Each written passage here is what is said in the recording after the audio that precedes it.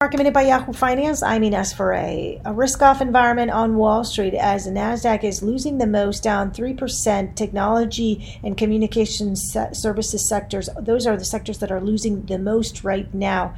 Oil is plunging. WTI for delivery in June is down about 40%.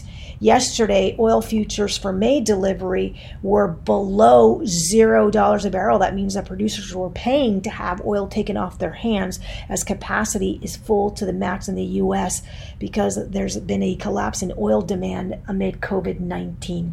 Coca-Cola reported earnings. Volumes globally is down 25% for Coca-Cola since April.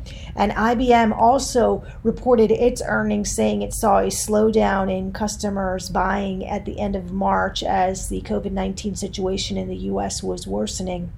For more Market Minute news, head to yahoofinance.com.